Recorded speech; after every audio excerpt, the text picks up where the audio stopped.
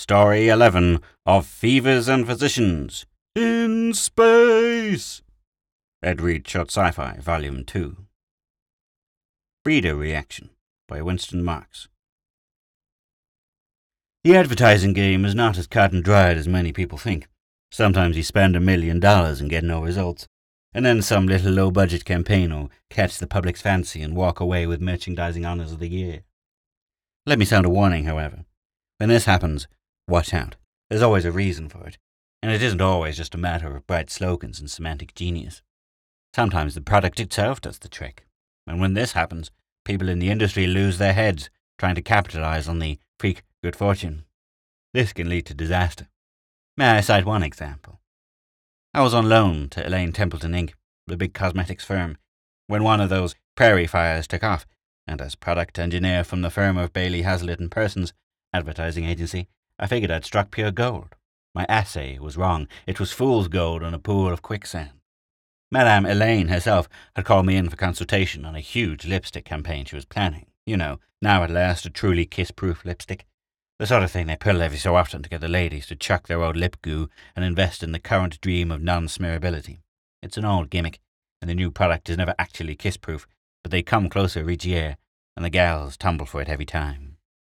Well, they wanted my advice on a lot of details, such as optimum shades, a new name, size, shape, and design of container, and they were ready to spend a hunk of moolah on the build-up.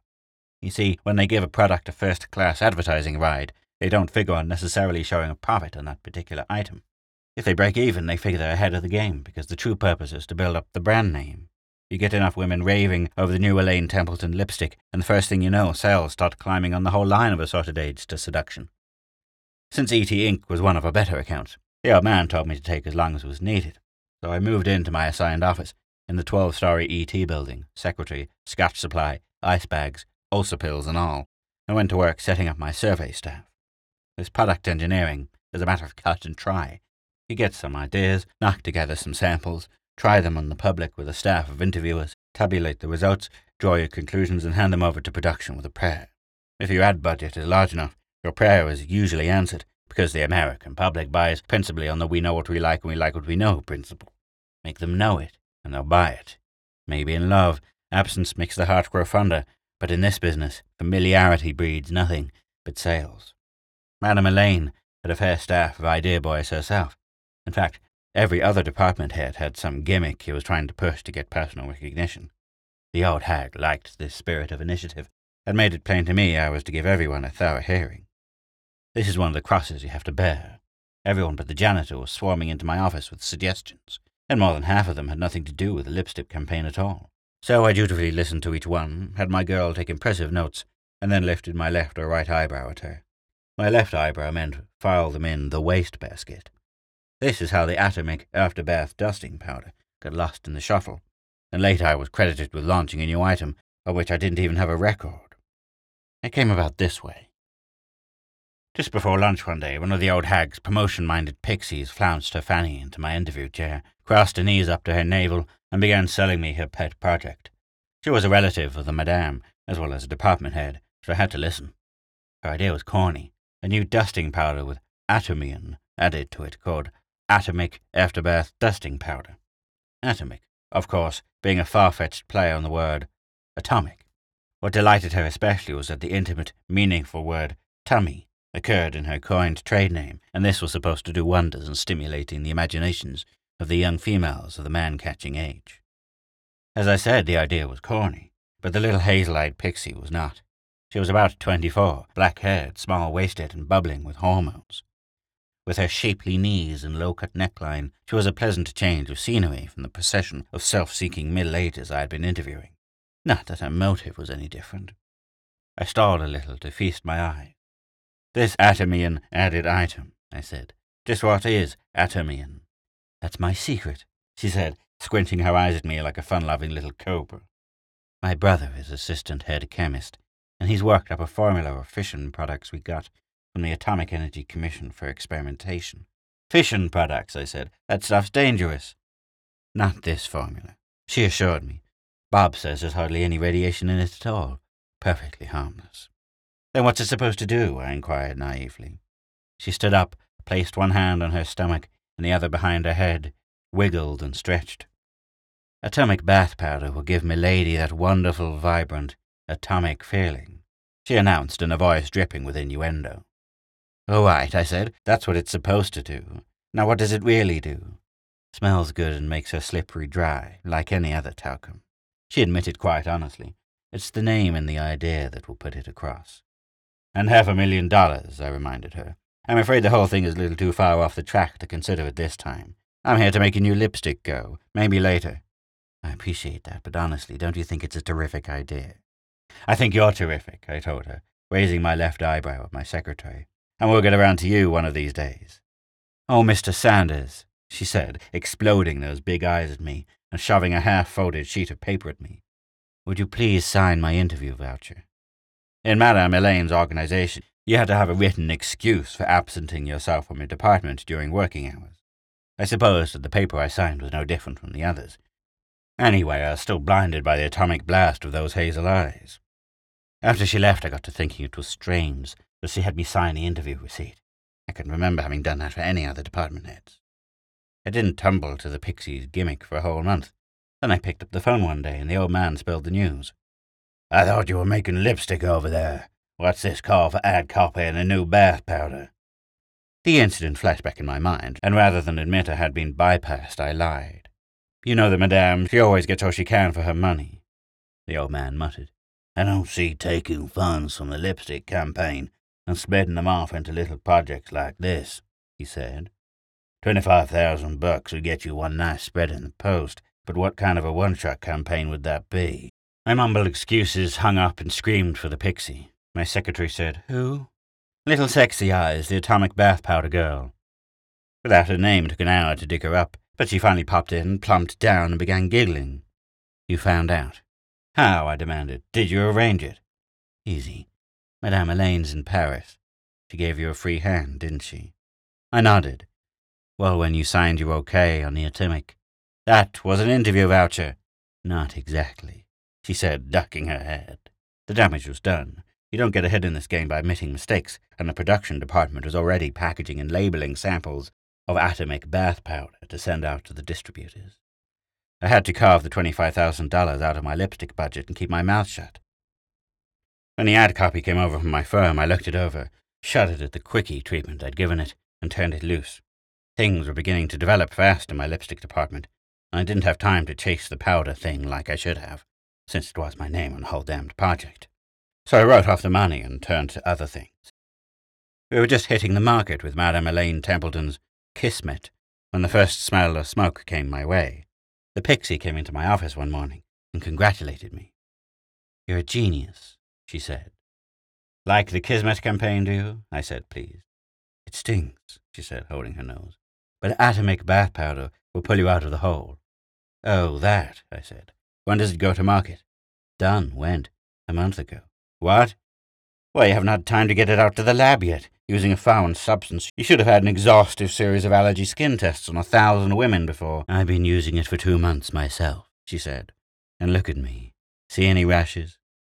I focused my eyes for the first time, and what I saw made me wonder if I were losing my memory. The Pixie had been a pretty little French pastry from the first, but now she positively glowed. Her skin even had that radiant atomic look right out of our corny low-budget ad copy.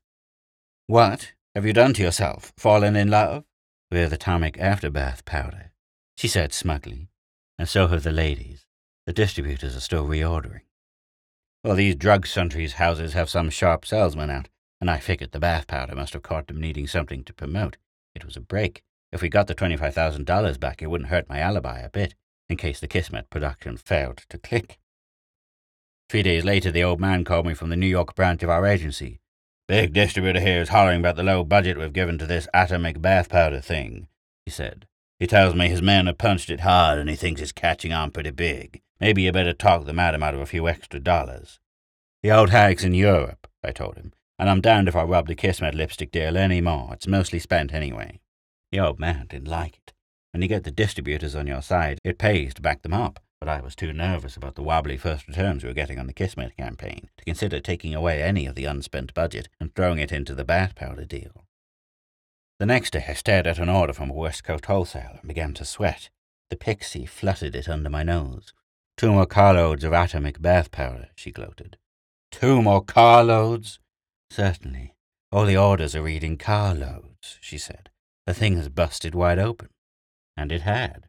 Everybody, like I said earlier, lost their head. The bath powder plant was running 3 shifts and had back orders chin high. The general manager, a joker named of Jennings, got excited, cabled Madame Elaine to get back here pronto, which she did, and then the panic was on.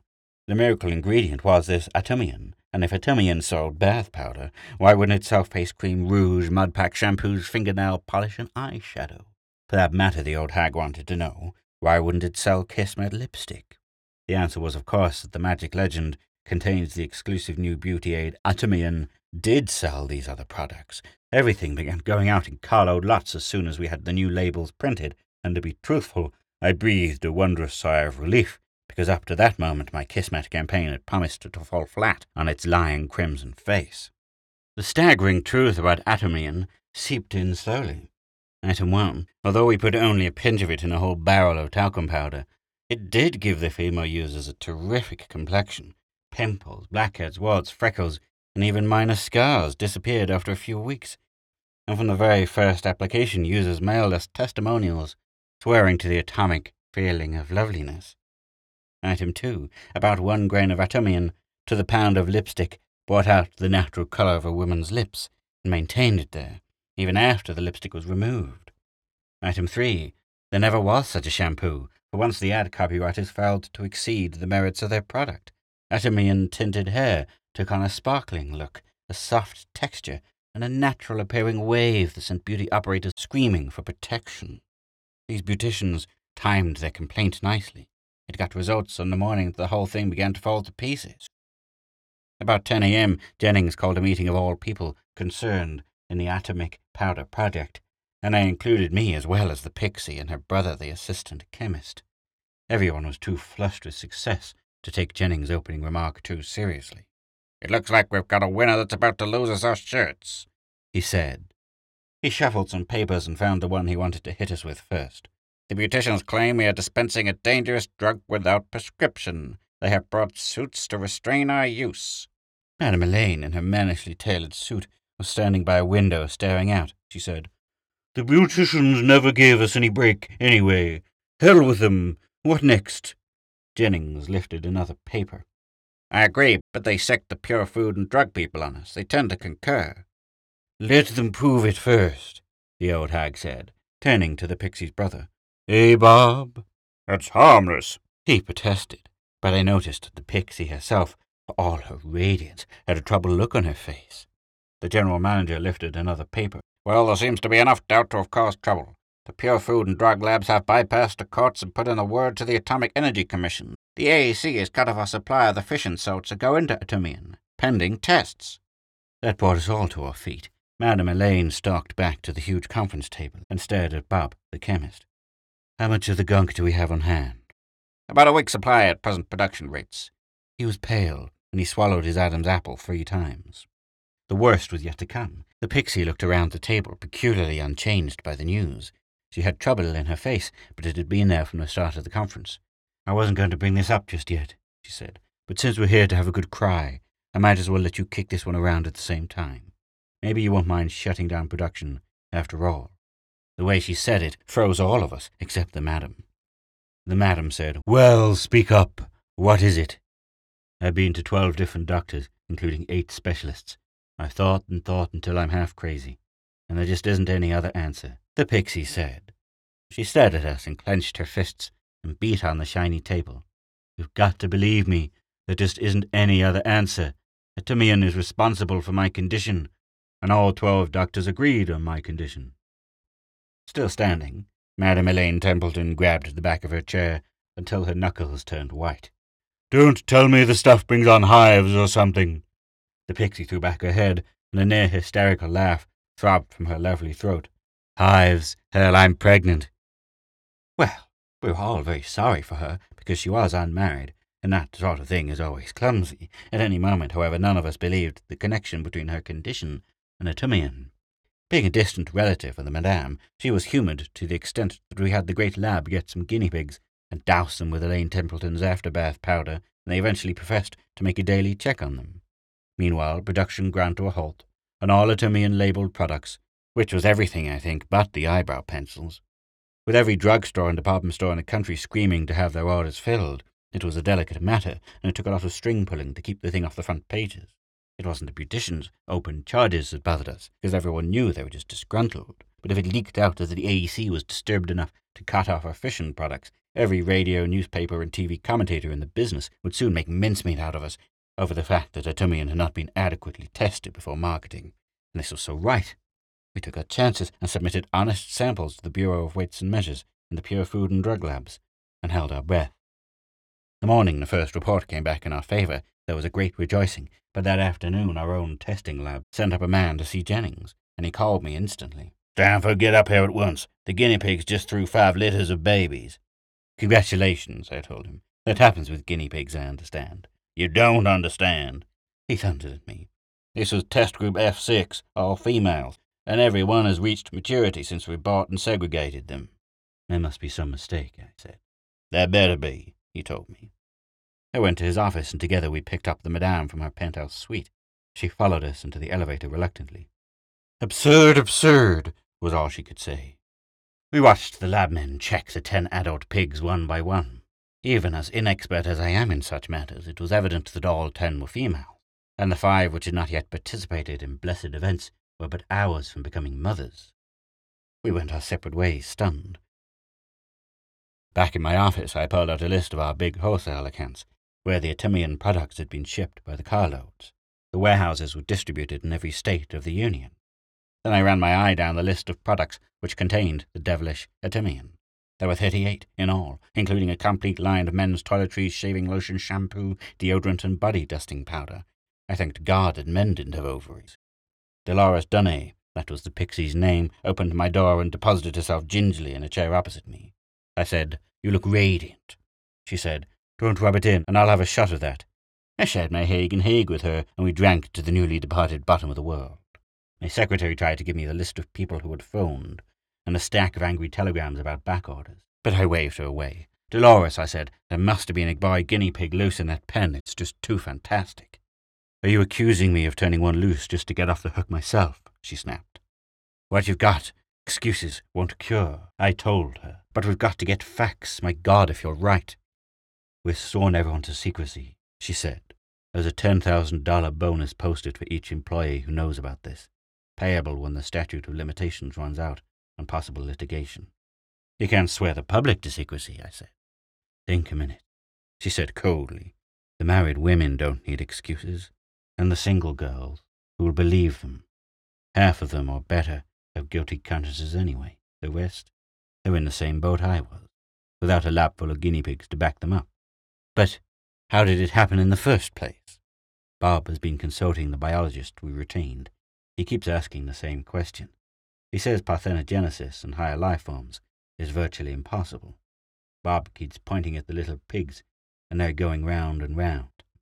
They're examining the other 11 test pens now, but there's no question in my mind. I have a personal stake in this experiment, and I was very careful to supervise the segregation of males and females. My sanity returned in one glorious rush. There was a bugger factor, Dolores herself. In her eagerness to clean her own skirts, Dolores had tampered with the integrity of the experiment. Probably she'd arranged for artificial insemination just to be sure. The tip-off was the 100% pregnancy of one whole test batch. 10 out of 10. Even if one bucket slipped in inadvertently and someone was covering up the mistake, why, you wouldn't expect anything like a 100% take. "Dolores," I said, "you are a naughty girl in more ways than one." She got up and refilled her glass, shaking her head. "The ever-suspicious male," she said. "Don't you understand? I'm not trying to dodge my responsibility for my condition. The whole mess is my fault, from beginning to end. But what kind of a heel will I be if we get clearance from the AEC and start shipping out atomic products again, knowing what I do? What's more, if we let the stuff float around indefinitely, someone is going to run comprehensive tests on it, not just allergy test patches like they're doing at the government labs right now." "Yeah," I said. "So we all bury the hottest promotion that ever hit the cosmetics industry and live happily ever after." She hit the deck and threw her whiskey glass at me, which did nothing to convince me that she wasn't telling the tallest tale of the century, to be conservative. We sat and glared at each other for a few minutes. Finally, she said, "You're going to get proof, and damned good proof, any minute now." "How so?" Nothing this experiment revealed would be valid to me, I figured, now that I was convinced she had deliberately fouled it up. "Bob and the biologists should be up here any minute. I told them I'd wait in your office. I know something you don't. I'm just waiting for them to verify it." She was much too confident, and I began to get worried again. We waited for 10 minutes, 15, 20. I picked up the phone and dialed the lab. The woman assistant answered and said that the two men were on the way up right now. I asked, "What have they been doing down there?" She said, "They've been doing cesarean sections on the animals in test pen M4. "Cesarean sections," I repeated. She affirmed it, and Dolores Donnet got a tight little humorless smile on her face. I hung up and said, "They're on the way up, and what's so funny?" She said, "You know what I think? I think you've been using atomic products on you." "So what?" I demanded. "I was responsible for this campaign too. I've been waiting for a rash to develop almost as long as you have." She said, "When Bob comes in, look at his complexion. All three of us have been guinea pigs, I guess." "I still don't see what's so damned amusing," he said. "You still don't tumble, eh? All right, I'll spell it out. Cesareans performed on test patch M4. So, the M stands for male," she said. She timed it just right. The hall door opened and Bob trailed in with a dazed look. The biologist was half holding him up. His white lab smock was freshly blood-stained, and his eyes were blank and unseeing. But for all his distress, he was still a good-looking young fellow. His skin had that lovely, radiant, atomic look, just like mine.